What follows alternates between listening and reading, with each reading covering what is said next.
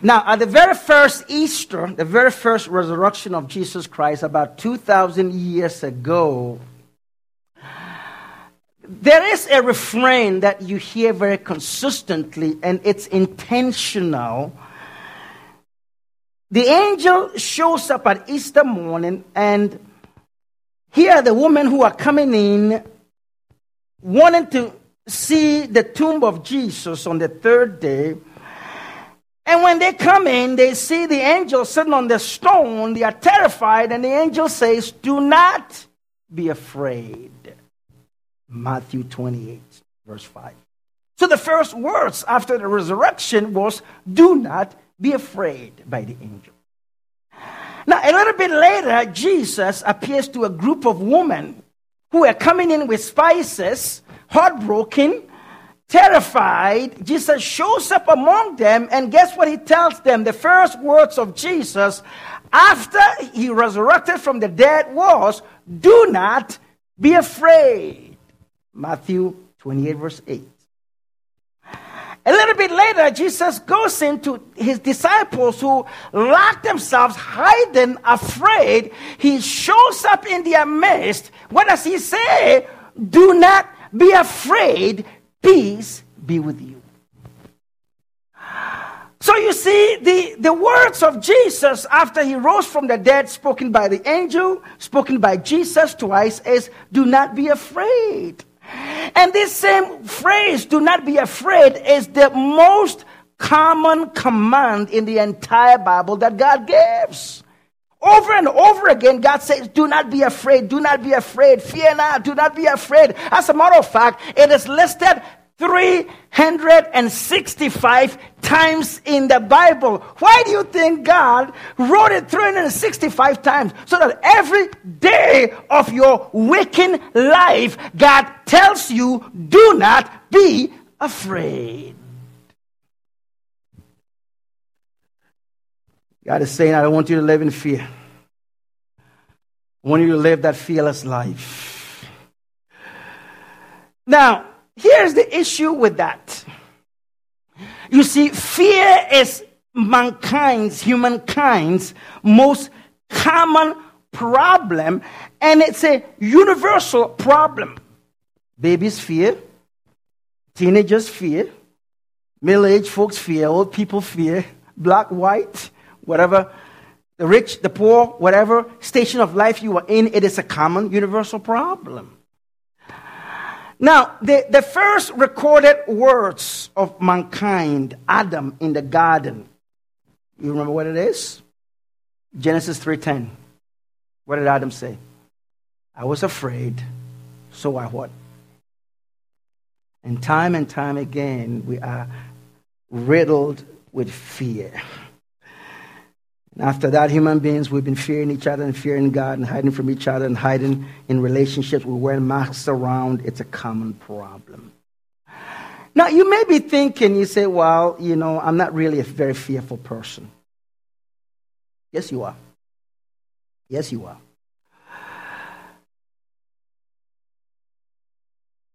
Chances are,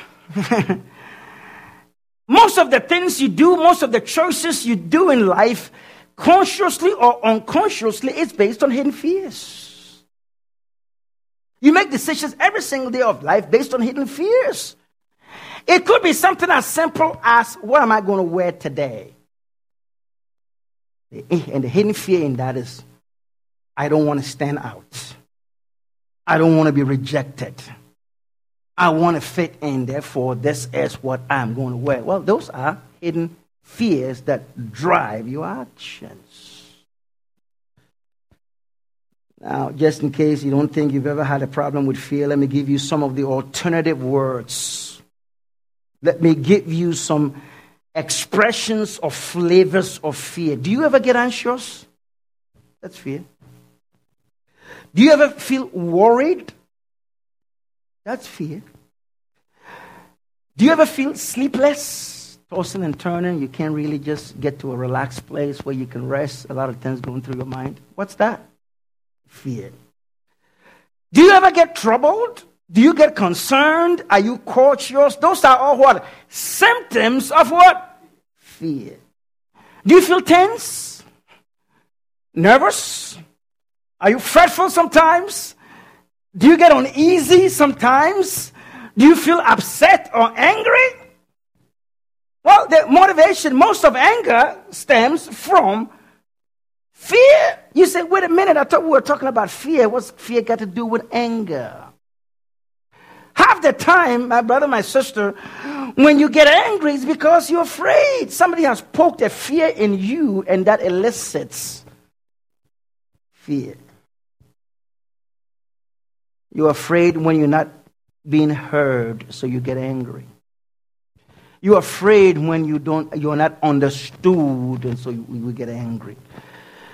We're afraid when we are not being valued, and so the expression of that fear is what? Anger. Somebody disrespects you or dismisses you, and you get mad, you get angry. Well, the driver is what? Fear. You're afraid you're not going to be treated with respect, and so you get angry. Have you ever been in a place where you feel like you've been disrespected, you've been dissed? What happens? You get mad. Sometimes you just say, I'm not coming here anymore. Right? What's that? So anger is coming from what? Fear. Now, if I were to put on the screen here a list of things that drive anger in our lives, I think I would make the point clear. But so let me give you a short list. I will give you hundreds of them.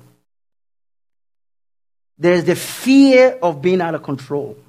You're afraid that you can be out of control, that you could just be excessive in whatever, in the way you talk, how you spend your money, how you relate to people, anything. So the fear of being out of control. That's a real fear. There's the fear of losing control also. A lot of people say a huge amount of fear. I could just lose control of something in my life. The fear of that. Well, how about the fear of rejection? Fear of loneliness. What's going to happen when my kids grow up and they leave and this happens, that happens, and then I'm lonely all by myself? That's a real fear that people experience. How about the fear of failure? That I could just blow it. I mean, I don't think I should really move forward with this because I could fail and then I'll make a fool of myself. There's a real fear, right? How about the fear, the feeling like you are a failure? It's real, right? You feel like you're trying the best you can in life and like you're not meeting your goals or aspirations, and so you just put upon yourself the fear of like, you know what, I think this endeavor that I'm on, I'm not cutting it. The fear of feeling like a failure. How about the fear of inadequacy? That you don't measure up. You don't have what it takes, and so just within you are afraid. How about the fear of being manipulated, the fear of being found out, right? I mean, all of us, including myself, I should raise both hands out. There are some things that are in my life that I never want you to know. Everybody. God says there's not perfect. No, not one. And so innately, there is the fear of being found. If somebody found out something about myself, my life, my family, my background, my experiences, some of the things that I've done, or some of the things that is not really cool about my life, people may not like me. And so innately, as humans, just like Adam, we have the capacity to live in fear. Oh, this may be real to people. How about the fear of losing your job? The fear of losing your marriage. The fear of losing your mind. It's a fear of many people. Fear of Alzheimer's. Fear of cancer. We are in a COVID situation. The fear of COVID. What happens if I catch it? Real. Now, I'm setting this all up not to give you bad news, but to tee you up for the good news. And that is the good news of Easter. Easter is not just a one-time event where it's like, hey, this is Good Friday, hey, this is Easter Sunday at the end. No. Our life is based on Easter. As believers, every moment that we are alive is an Easter moment. And that is the good news. Because of the resurrection of Jesus, my brother, my sister, there is now a way to live without fear. If you understand the resurrection of Jesus Christ, The angel wasn't kidding when God sent him down and says, go. And the very first thing I want you to say is, do not be afraid. The very first words Jesus mentioned when he rose from the dead is, do not be afraid. When he met his disciples, didn't give them any commandment, didn't preach a sermon. He says, do not be afraid. Because fear is the one thing that the enemy will lock you up and harass you and cause you not to live that fulfilled life. And what I wanted to do today, and then I'll continue next week, is to help all of us learn how to live fearlessly. Because when you live a life of no fear, you are ready to live that abundant life. Look at what the Bible says. The first portion of Scripture, the next portion of Scripture on your outline, it's going to be on the screen in a moment. I'm saying Corinthians 5:15 in a Message paraphrase. Let's read that together, wherever you are. He says what? Jesus included everyone in his death so that everyone could also be included in his life. That's Easter right there, right? And what does it mean? What does it mean? It says this translates to what? A resurrection life, a far better life than people ever lived on their own. Notice this, my brother, my sister. Living based on what we know about the resurrection, the Bible calls it a better life. You say, Brother Mike, I've got a good life. Good for you. You may have a good life. You see, when you are looking good and feeling good and have the goods, you are living the good life. But God comes around and says, the good life is not good enough. I have what? A better life. Hello? So when you look at yourself and you drive a nice car, and you live and you've got a few gadgets at home, you got a few appliances, you got a smartphone in your pocket, and you got a few toys around, you feel like, hey, you know what? I'm living a good life. I look good. I feel good. I have the goods. God comes and says, that's not what I created you for. I didn't come and die so you can live the good life. I came to die so you can live what? A far better life. A far better life. So the good life is not good enough. We all know that, right? The good life is not good enough. What shall it profit a man to gain the whole world and lose his soul? Good life is not good enough. Good life is not good enough. And we all know that. You say, well, boy, if I just went to school and graduated, I'll be the happiest person on the face of the earth. You can have a lot of diplomas on the wall and still not be content and fulfilled in life. If I get married, I'll be happy. If I travel, I'll be happy. If I go on this trip, have a vacation, drive this car, you can check a bunch of stuff on your to-do list and still not be fulfilled because the good life isn't good enough. But God says, hey, I got something there. Resurrected life, a far better life. And my brother and my sister, I hope that this week you will really get it, and we'll pick it up. We'll pick the rest of the message next week, that this resurrected far better life is based on the resurrection life of Jesus that gives us a far better life that you could never have on your own. Look at the next verse, the next verse in your outline up on the screen, Romans 8:15. I love this in the Message paraphrase in the New Living Translation. Let's read that together.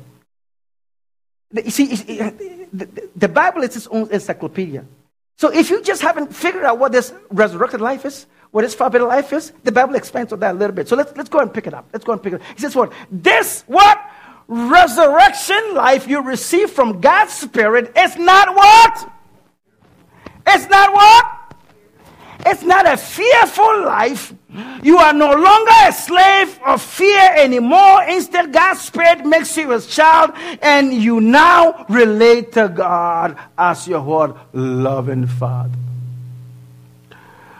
So when Adam says, God, I blew it, and so I'm hiding from you, I'm afraid, God is saying, yeah, you can blow it in life. All of us have blown it, but Jesus came so that we are not settled in fear and living life.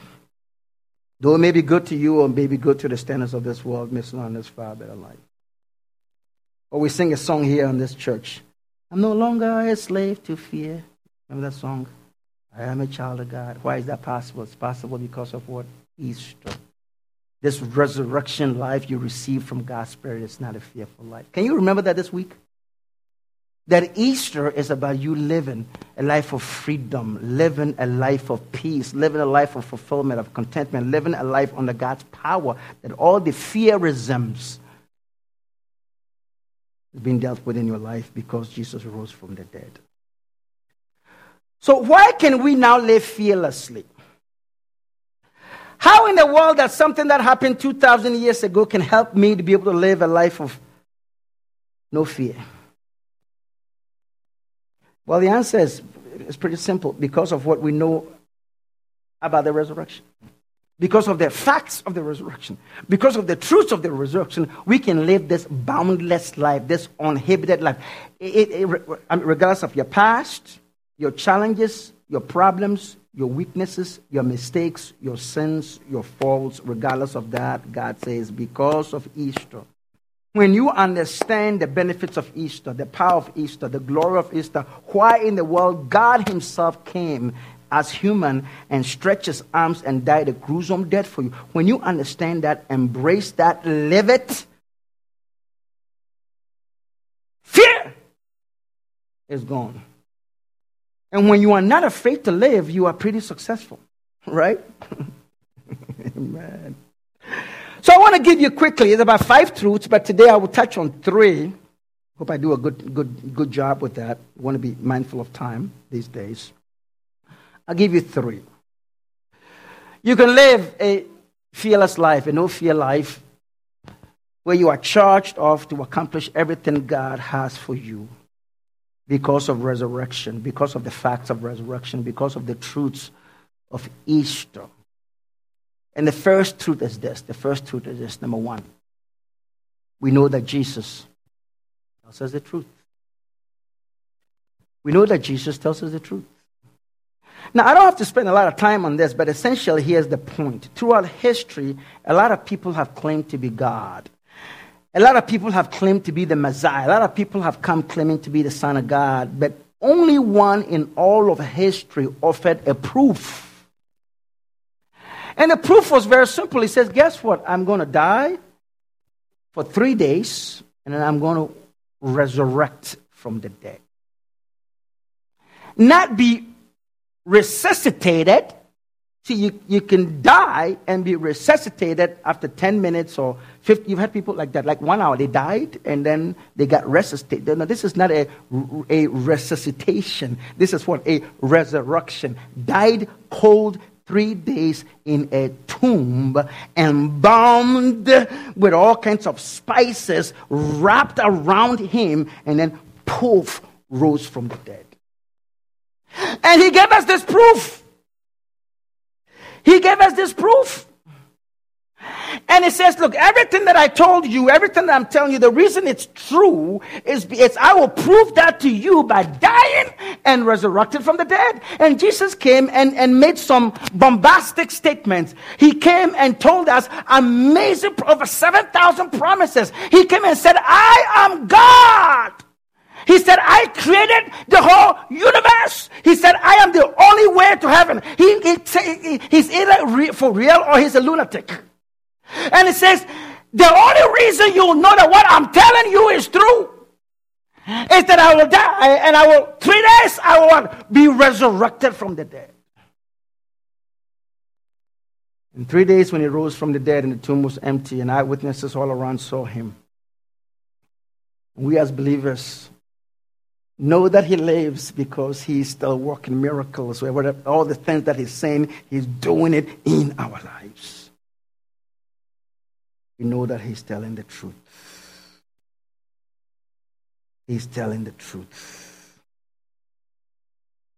And it's a big deal when you now know that, wow, what God says about your life will come through. Now you're not living in fear because the enemy wants you to live in fear. You're going to die. You're going to lose your job. Nobody cares about you. You're going to fail. Horrible things will happen to you. And all these fearisms clog your heart and your mind. And you have nothing to speak against that. You have nothing to throw against that. But now God says, You need to believe it because I have validated the proof that what I said I will do. I rose from the dead. Look at Romans 1:14. Romans 1:4. Look at Romans 1:4. Look at Romans 1:4. It's right there on the screen. Let's read that together. It says what?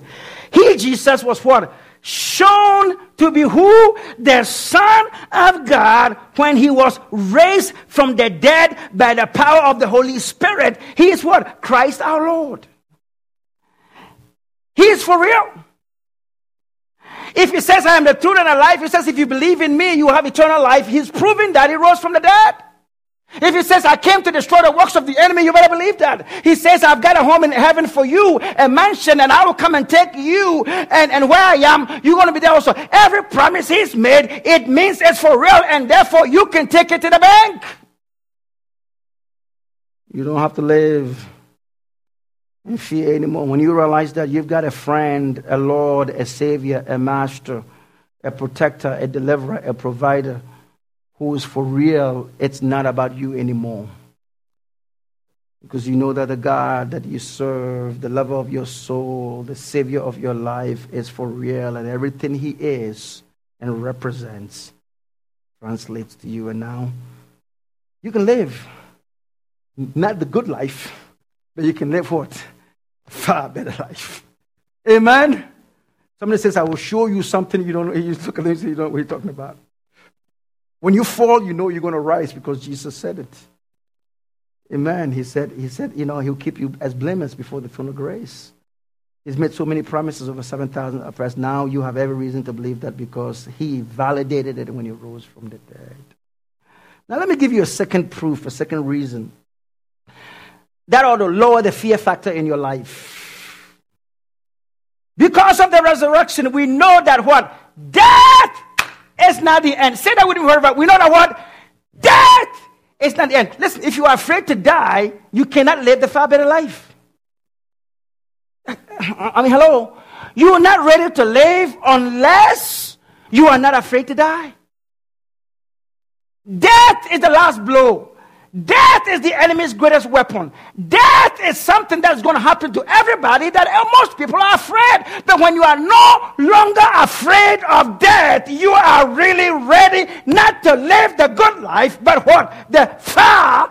Oh my Lord. I might just preach it to myself today.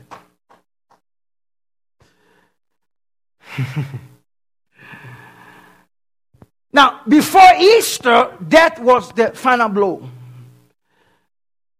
It's like, why are we here?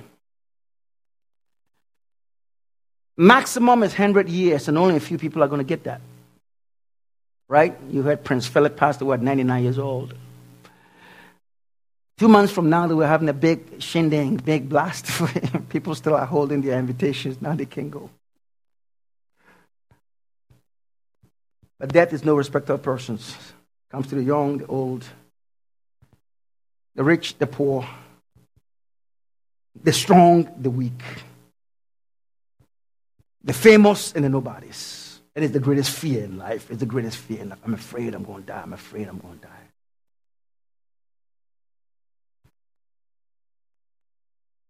Anybody outside of Christ tells you they're not afraid to die, they are pretending. But because of Easter, as God's people, we have victory over death. Say that with me. We have what? Victory over death. Look at this amazing portion of Scripture in Hebrews 2:14. Hebrews 2:14. You ought to love this stuff. See, everything we're talking about is about the death, the resurrection of Jesus, Easter. Look at me. Hebrews 2:14. It says what? Jesus became flesh and blood by being born in human flesh. And only by dying, you see that his death and his resurrection, could he break the power of the devil who has what? The power of death. And only in this way could he what? Deliver those who have lived all their lives as slaves to the fear of dying. Because of the death and resurrection of Jesus, the devil who has the power of death, it has been broken, and we have been delivered from the fear of what? Dying.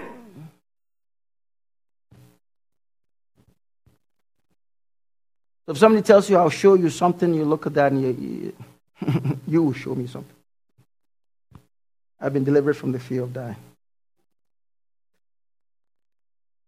Oh, my brother, my sister. Let me paraphrase this verse here. It says, Jesus died and resurrected in order to break Satan's power of death so that he will set us free who have been enslaved to the fear of dying. Would you agree that the number one fear in life is the fear of dying? As humans, we were born to die. Like I said, 100 is the max. Like every day, you are closer to your death than anything else. Only a few get 90, right? 60 is good, 65, 70, so forth, but the clock is ticking. But what if you're not afraid to die? What if you know that because of the resurrection, death is only a transition? What if you know today that your life is not only clocked in a period of 60, 70, 75, 80, or even 90 or 99 years old, but what happens after you leave this world? You're going to be living trillions and trillions and trillions and trillions and trillions in a cool place where God says, a mansion with your name on it. In my Father's house are many mansions. I go to prepare a place for you, and I'll come and take you so that you will be where I am forever. A death is only a transition into the forever life. When you know that, you are not afraid to die. As you know, as your friend and pastor, I'm not afraid to die. Looking forward to that day. Not trying to precipitate that, but on that day, it will be the happiest day of my life. Because everything that Jesus talked about heaven, it makes living here, the good life, look like we are living in a garbage can. You believe that? Say, man, I got a nice house, and I like my dishwasher, I like my flat screen TV, my Persian rug is too cool. You know, my refrigerator is wonderful. All the meals I can cook or buy is wonderful. If you really love that, let me tell you, in heaven, what the Bible says about that, no eye has seen, no ear has heard. It says you can't even figure it. You haven't seen that. You ain't seen that. There's no human description to be able to tell you what's waiting in trillions and trillions of years. Look at what the Bible says. The next portion of Scripture in 2 Corinthians 4:14. It said there is no fear knowing that death has been swallowed up in victory because of Easter. So you can live that fearless life, that confident life, that joyful life. You can go after your dreams. Go after your dreams with all your heart.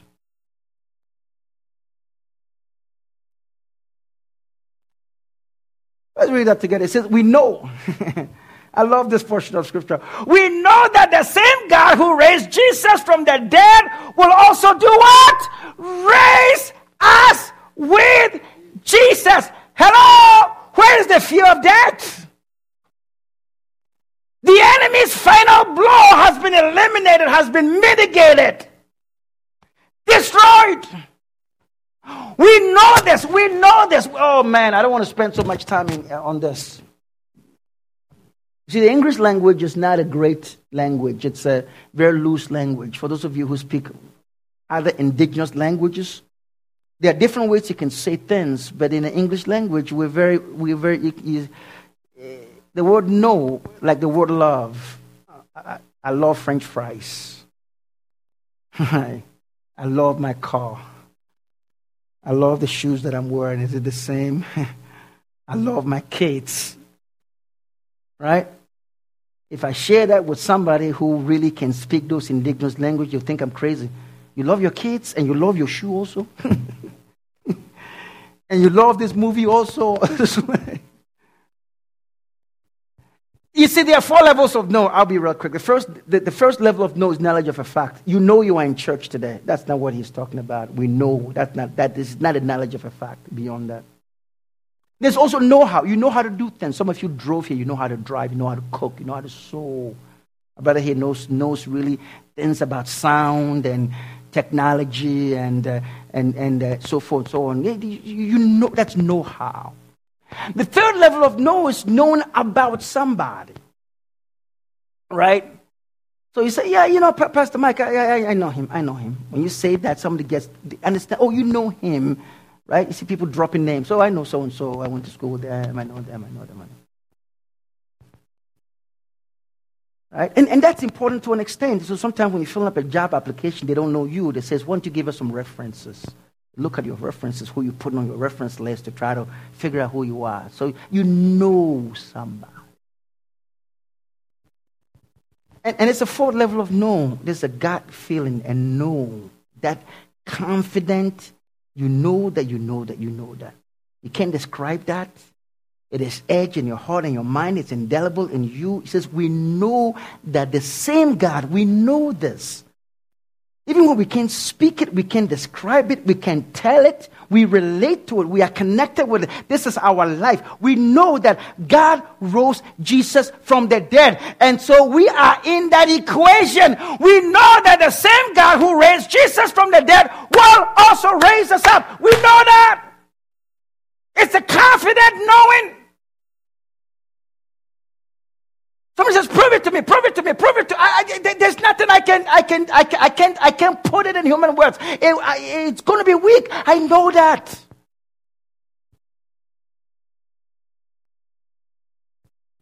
Confident knowledge. You know that you know that you know. An understanding, an engagement with the truth, an appreciation, a connection, a belief where you live it, you breathe it, you talk it. We know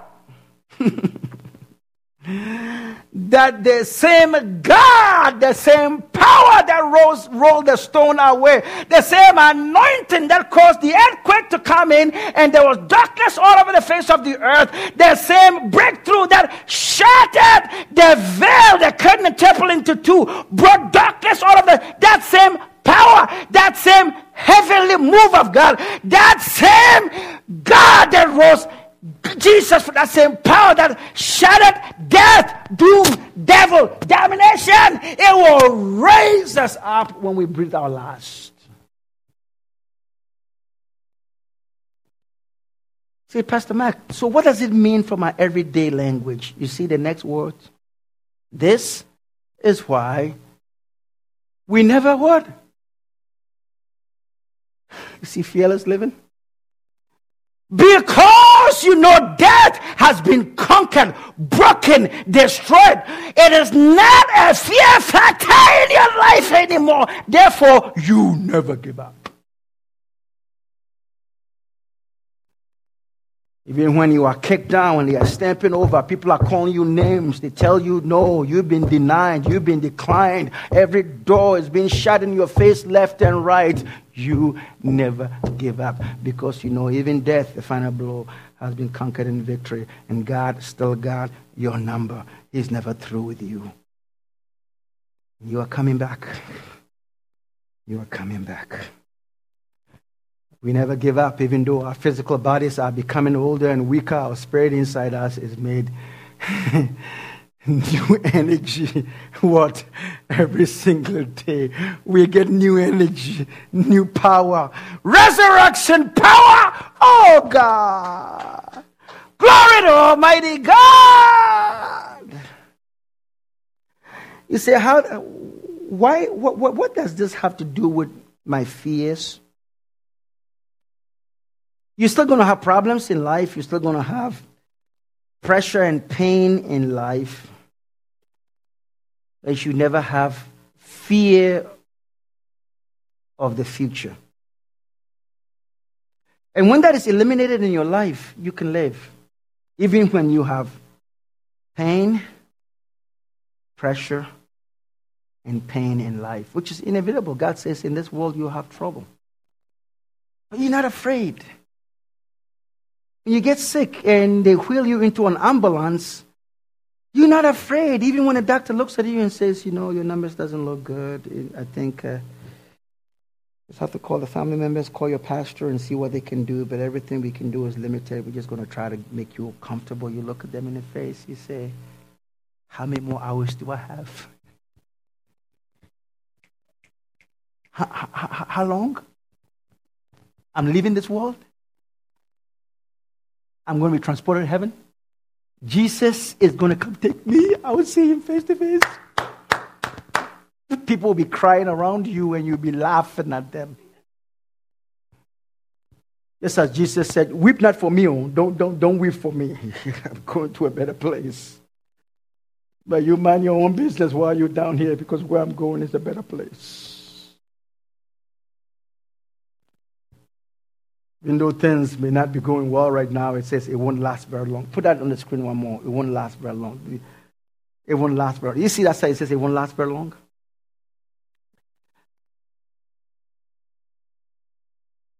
Or take us to the next one. It says, and the present troubles we are going through right now are quite what? So because of Easter, everything you'll ever face on the earth, God looks at it and says, it pales in comparison to what's ahead of you, and they won't last very long. When you look at your problems, God wants you to size them the way He's sizing them. They are small, and they won't last very long. If you factor this into every fear mechanism in your life, the ground around you may be shaking, but inside you may be shaking too on the outside, but on the inside you are solid as a rock. Because the fear of death has been eliminated. Your present troubles. Every time you run into trouble, pressure, pain, would you speak this word to it? Speak this word. Because of the resurrection of Jesus, the power of God that rose Jesus from the dead has awakened me. And so what I'm going through right now is small and it won't last very long. You got to tell it. Tell your fear to go talk to Jesus. But it says they are producing. That's a good word. Because when you're going through pressure and pain and trouble in your life, you don't think they are producing. You think they are reducing you. But your problems are no longer reducing you. They are what? Producing. That's a good word, right?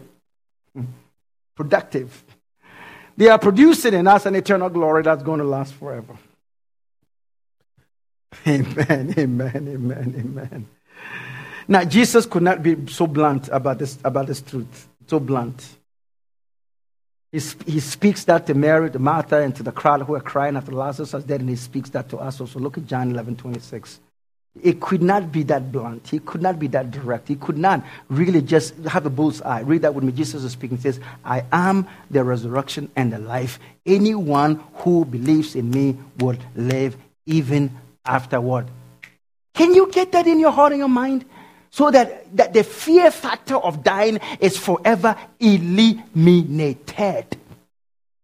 Because when you're not afraid to die, you now really are ready, not just to live the good life, but to live what? The far better life. When I die, guess what's happening? I'm going to live. And is that a better life? Is that a fulfilled life? Is that a glorious life? You better believe that. Because Jesus had a lot to say about heaven. We know the truth because he says, I will prove this by rising from the dead. And when you see the third day, the tomb is empty and I'm alive forevermore, you know that everything I've told you will come to pass.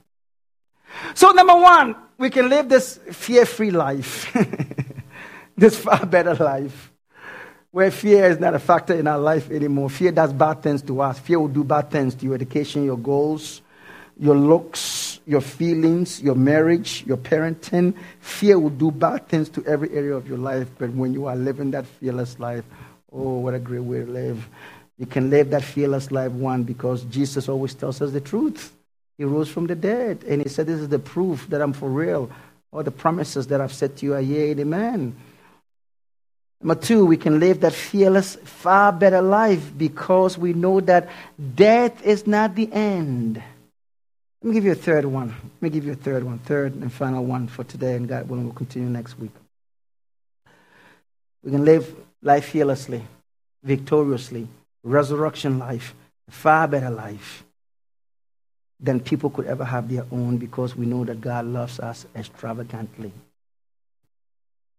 I couldn't come up with a better word. I was searching so hard. I spent more time on what to put beside the love of God than putting this message together.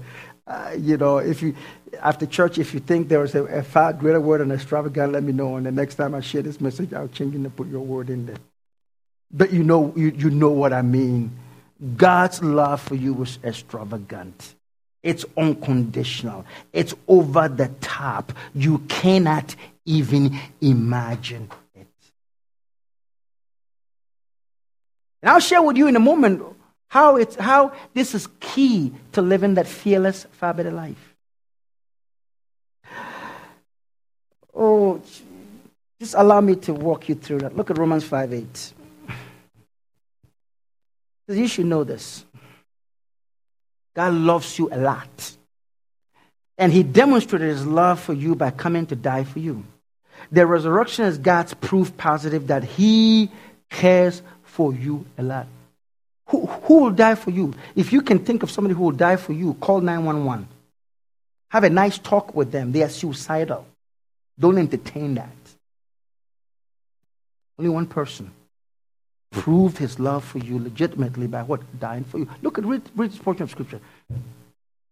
Romans 5:8, New Living Translation. God did what? Showed his great love for us by sending Jesus to die for us while we were still sinners, while we were still sinning, and we are still messing up, still breaking his heart. Why? He knew all about it. He knew he's an omniscient God, all-knowing, all-seeing God. He knew that we're going to lie, we're going to cheat, we're going to have problems, mistakes, we're going to bumble, we're going to have mistakes, and still he demonstrated his great, not just love, but great love for us by dying for us.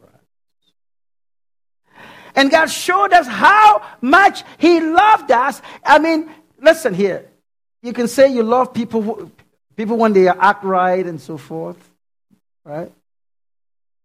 Like generally speaking, you're not going to go out there and love somebody who's doing something horrible and terrible and messing up and causing a lot of problems in the lives of people and so forth. Now, you might pray for them and show them Christian love, but you're not going to go all out for someone like that. Would you do that? Has anyone done that like that for you? They may have a nice talk with you. Have some conditional conversation with you. You stop doing these things, I might help you out. But that wasn't it. God's unconditional love. While we were still sinning, and we'll continue to sin, he demonstrated his love by dying for us. And God just didn't say, I love you. He just didn't send a prophet to come and give us a message of his love and say, well, in the Bible, prophet so-and-so said this, or apostle so-and-so, disciple so-and-so said this, or he sent all these teachers to teach us about it. He came himself. He said, I'm coming in a human form, and I'm going to not just tell you that I love you, I will demonstrate it by dying for you. You want to know how much God loves you? Look at him on the cross, and it says, I love you this much. With his arms outstretched, a crown of thorns on him, nails in his hands and his arms pierced by his side, people mocking him, dying for your sins, taking the ultimate punishment and humiliation to demonstrate to you that I am taking your place because I love you extravagantly. Paul, inspired by the Holy Spirit, picks it up and he puts it in these terms. Ephesians 3, verse 18 and 19 in the Living Bible. He says, may you be able to do what? Feel and really understand. Don't let it just get into your head that Jesus loves me, for the Bible tells me so, for God so loved the world that he gave his son. Feel it, experience it, get yourself to that place that says, wow. If somebody bought a car for you, you probably feel and experience that's better than that. Somebody gave you a job, you probably relate that, man, he really cares about me, but that's better than that. Somebody wrote a big check for you to pay all your bills. Probably you're going to say, wow, this person really cares for me, but this is better than that. You feel and really understand this. How long, how wide, how deep, how high God's love really is. And to experience this love for for yourself. Though it's so great, you'll never see the end of it, or honest. You'll never see the end of it. The barrel, God's barrel of love for you will never get empty. Now let me pick on that a little bit. Notice the words. Long, wide, deep, and high.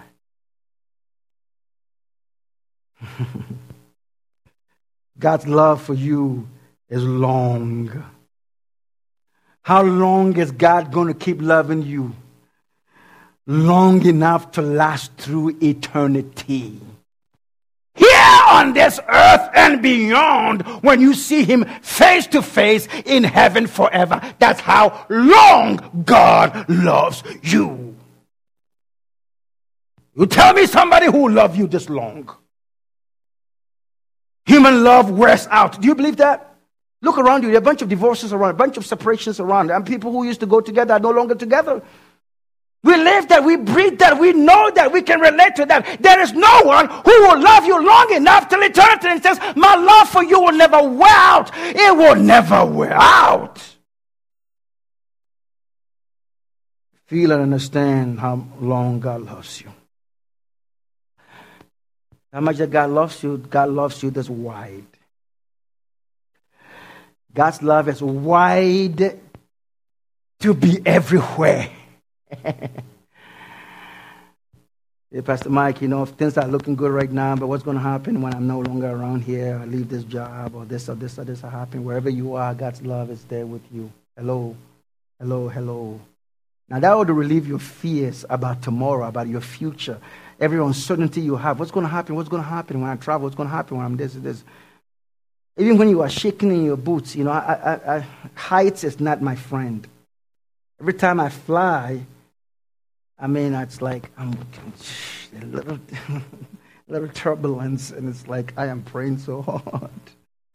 No matter how I put music in my ear and then turn it all up, I don't like that turbulence. But even there, when you are in your most fear, God says, my love for you is this wide, it is everywhere.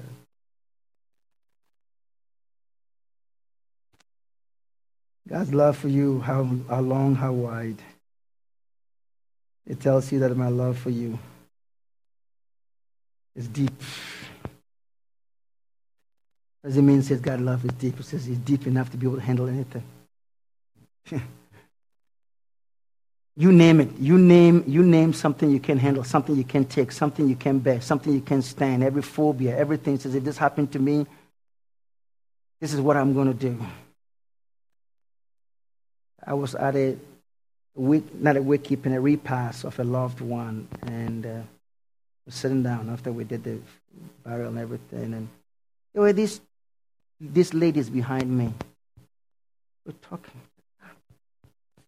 What happened to Auntie so-and-so? If it happened to me, I would fall in water.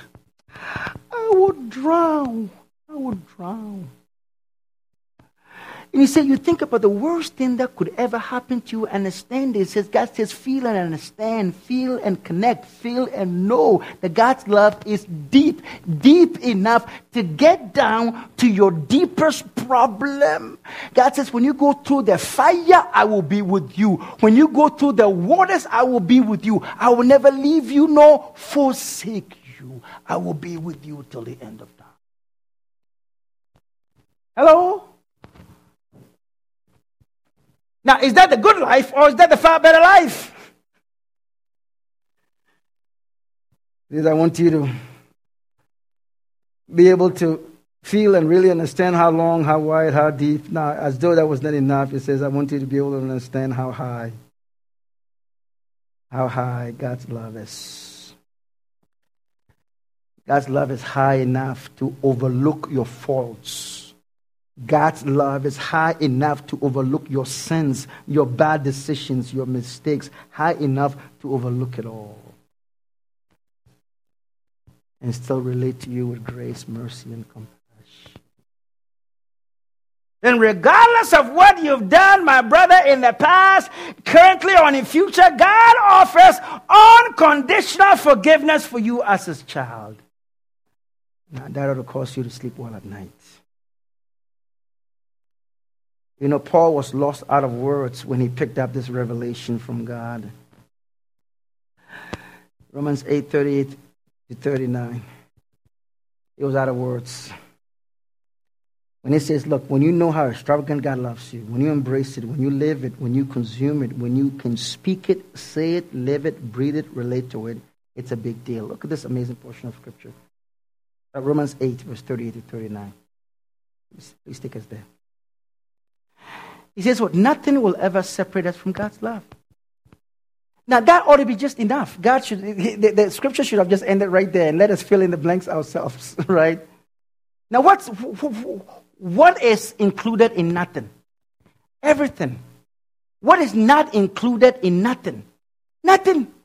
Nothing will ever separate you from God. Nothing will ever shake God's love away from you. Now, the Bible is its own encyclopedia. The Bible is its own resource. It's its own reference. So it says, let me help you out. If you are confused by the first, then let's go deeper. Right? Now we go to school and they tell us that if you're commuting, first tell people what you're going to tell them, right? Remember? And then tell it to them, and then in closing, remind them what you told them. Summarize what you told them. So God says, nothing will separate you from the love of God. I want to tell you this. Now let me really tell it to you. Now let's go and read. Death can't, and life can't. The angels can't. The demons can't. Our fears for today can't. Our worries about tomorrow can't. And even the powers of hell can't keep God's love.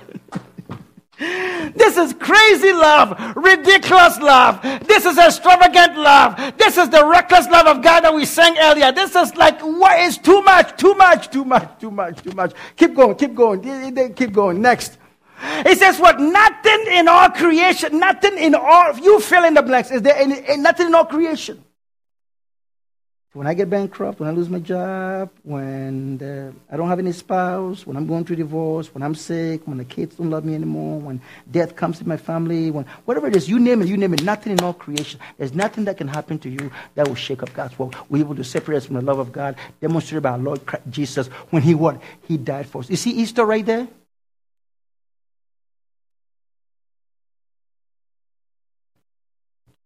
Far better life. Not the good life. Quit chasing after the good life. Right? Embrace the far better life. Is anyone feeling this message today? Am I the only one who's so excited about Easter? Glory to Almighty God. There is nothing, nada, zilch, zero, nothing. That I might lose it all. I might even lose my mind, but I cannot lose God's love for me. I can't outdo it. I can't outwrong it. I can't outmad God. I can't mess up so bad that God's going to say, I'm kicking you, and I'm never going to extend my love ever to you. Nothing in all creation will ever be able to separate. God knew all about that. And He still died for you and opened the doors, the passage, the kingdom of heaven, and wrote your name in the Lamb's book of life and etched your name, the Bible says, in the palm of His hand, so that forever you are yoked with God. Now let me ask the question as I close. Let me ask the question.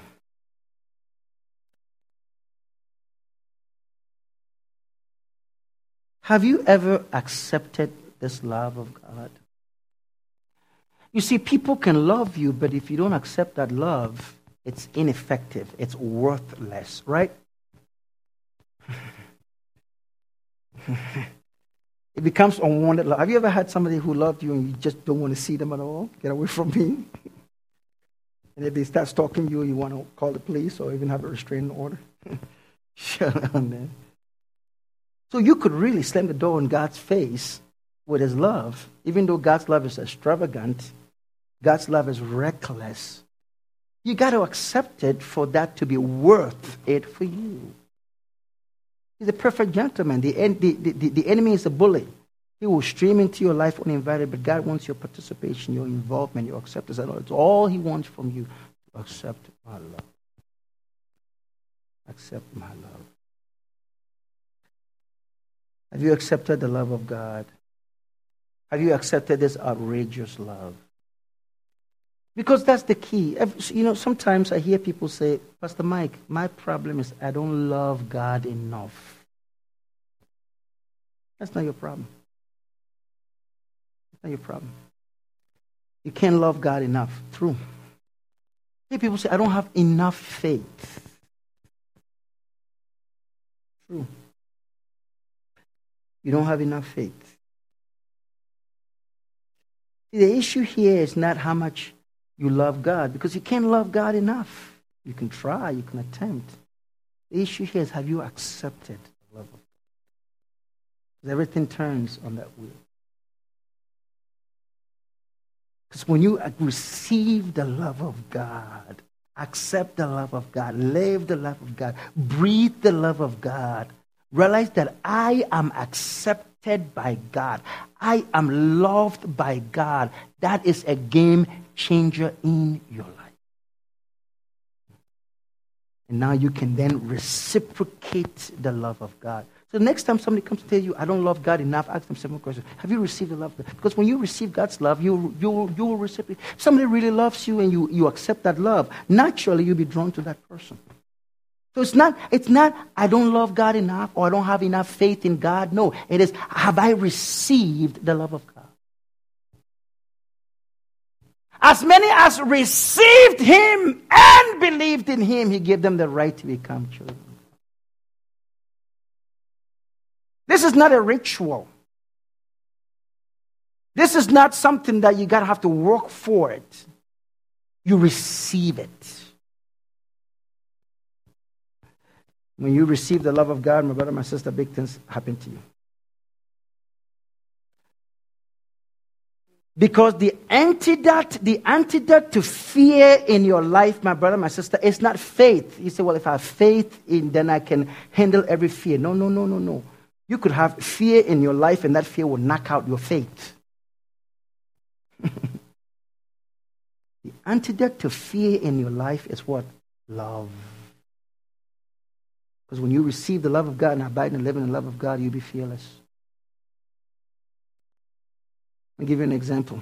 You can have a kid who is just afraid of spiders and cockroaches, will never go in the basement, but when they're in love, they'll be in the darkness.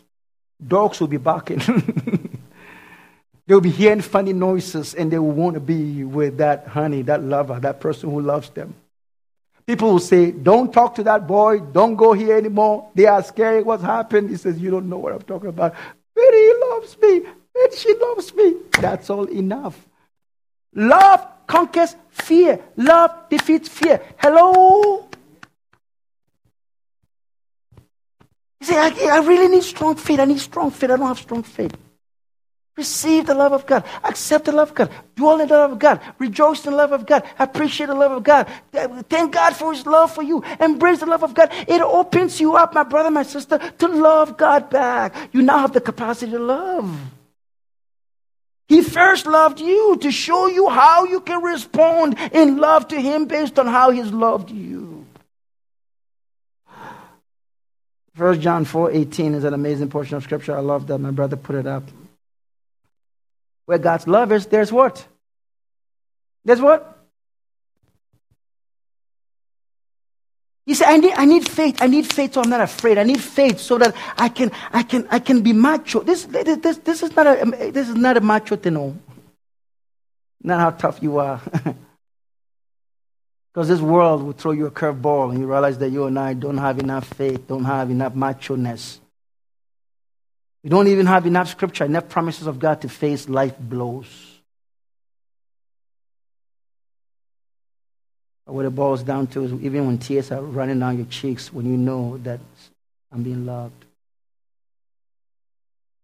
And as humans, we understand it, we relate to that. That's why when a loved one is hurt, what do? We try to get close to them. And we try to hold their hand. Why do we do that? Do you see two people loving, holding their hands in the parkway? That's so cute, isn't that?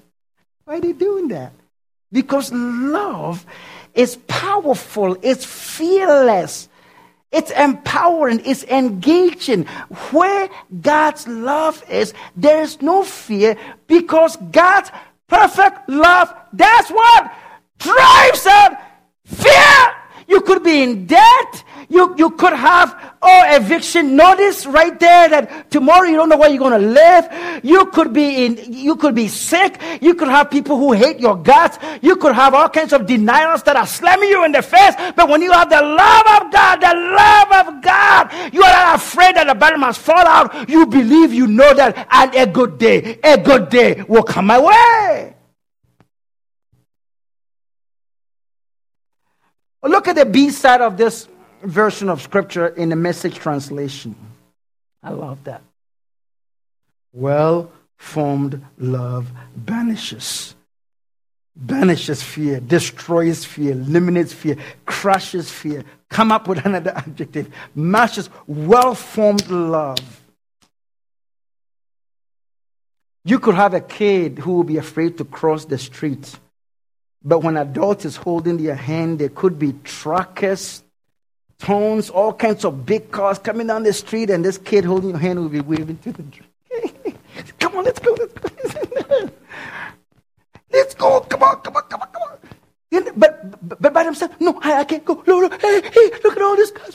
Look at all these people out there. But when they're holding the hand of the adult, they feel powerful. They feel strong. Well-formed love banishes fear. And it says, since fear is crippling, do you believe that everything we're talking about is that God says, I came so that you will not have the fear factor crippling your life. Since fear is crippling, a fearful life is one that is not yet fully formed in God's love.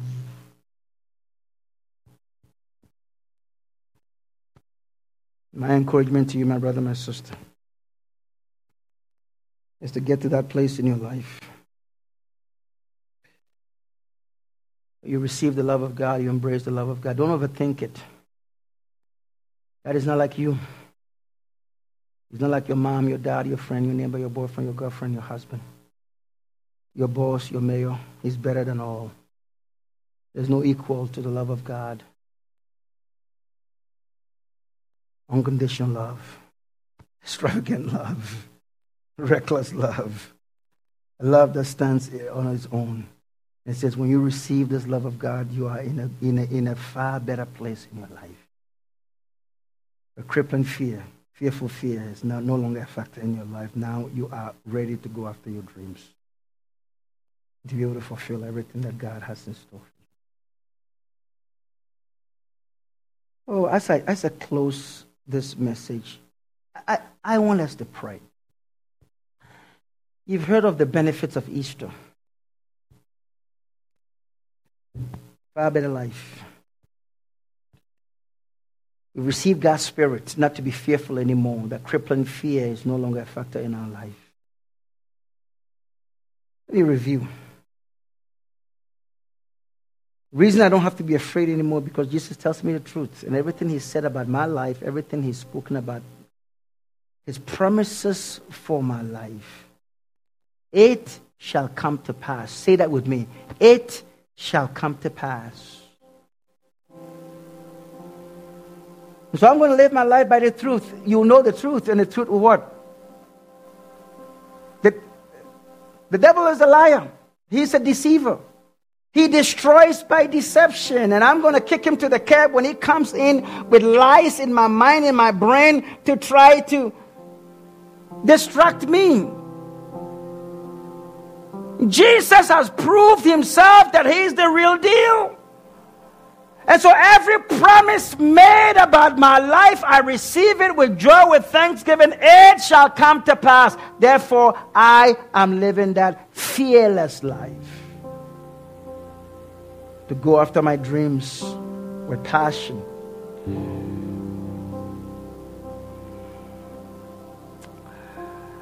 Number two, I know that death is not the end of my life. You should know that death is not the end of your life. And when you are not afraid to die, you are ready to live. Even in your old age, when God gives you an unction, a function, a desire, a passion on your heart, you don't say, well, I'm too old. Or I'm too weak, or I don't have the money, or you don't come up with all these fear excuses. And you know what the excuse that is? If you don't want to do anything, you can come up with 1,000,000 excuses why not to do that. Do you believe that? If you don't want to come to church today, you could have come up with 500 reasons why you don't want to be here today. It may sound right to you, but it doesn't make it right. But when the crippling fear of death is eliminated in your life, you can even tell your own heart, your own soul, why are you holding me back? I will arise and live the life of the dream that God has placed on me by the power of Almighty God. And when you feel and experience the extravagant love of God, a love that you can never give to anyone nor anyone can give to you, but when you receive it from your loving Father, Creator, God Himself, who demonstrated His great love for you by dying on the cross for your sins and proving to you how much, how long, how wide, how deep, how high, how mighty His love for you is. You embrace this love. When you embrace the love of God that tells you you are worth it. Say that to yourself. You are what? Worth it. You are worth it. You are unstoppable. The world hasn't seen your kind. Everything that happened before this episode where you feel and experience the love of God, you are unstoppable. You are what? Unstoppable. You are worth it. You are, say that to yourself and look at someone next to you and says, you are worth it. You are worth it. You are worth it. You are worth it. And anyone hearing me now or later on this message, you are worth it. God loved you so much that He died for you to demonstrate His great love for you. And so because of that, you can live not a good life, but the far better life. God calls a resurrection life that people can never have on their own. Will you get into a prayer posture? Whatever your prayer posture is, whether you close your eyes or you... But I want you to spend a few minutes while we end in this our time together in a prayer mode and tell God, I want this. Tell God, take a few minutes. We're not going to spend too much time, so take advantage of this time. Say, God, I want this far better life. I want this fearless life. I want it. I want it. I really want it. Because I can't have it by myself. Education won't bring it to me. My friends, my families, my health, the society that I'm in won't give it to me, but you, Lord. I want it. I want this far better life. I want, just say that, say that. However you can, I want this far better life. I want this far better life, Lord. Give me this far better life. I receive this far better life. I thank you for this far better life. I'm in agreement with you. I want this. That is what I need. And I take you at your offer. Let's pray together. Pray with me. It's a very simple prayer. I want us all to pray this together. Open your heart, open your life to God, and just let Him do His thing. Let Him do His thing. Let's pray together. Oh God, wherever you are, pray with me. Oh God, I need you. I can't do this on my own. Today I humbly admit that I am not God. You are God. I thank you for loving me, even when I didn't recognize it. So Lord,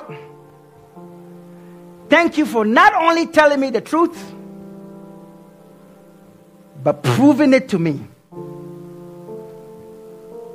That your word and your promises for my life are for real. Thank you for proving that death is not the end of my life. Oh God, I thank you for loving me.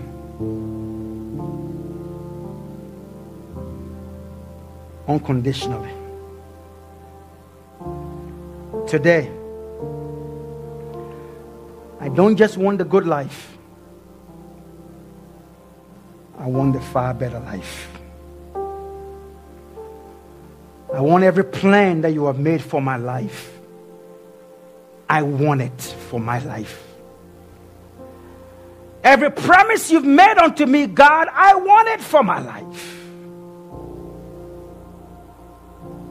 Thank you. Lord, I ask you to drain all the fears out of my life. Fill me with your love, so that every day of my life, I'll be filled with more of your life, more of your love, and less of my fears. As best as I know how today, Jesus, I welcome you into my heart, and I receive you as my Lord and Savior. Thank you for coming to die for my sins, raising up from the dead, to purchase new life for me. I receive the gift of new life. I receive you as my Lord and Savior. Thank you for these precious gifts. In Jesus' name. Amen. Glory to God. Bless you.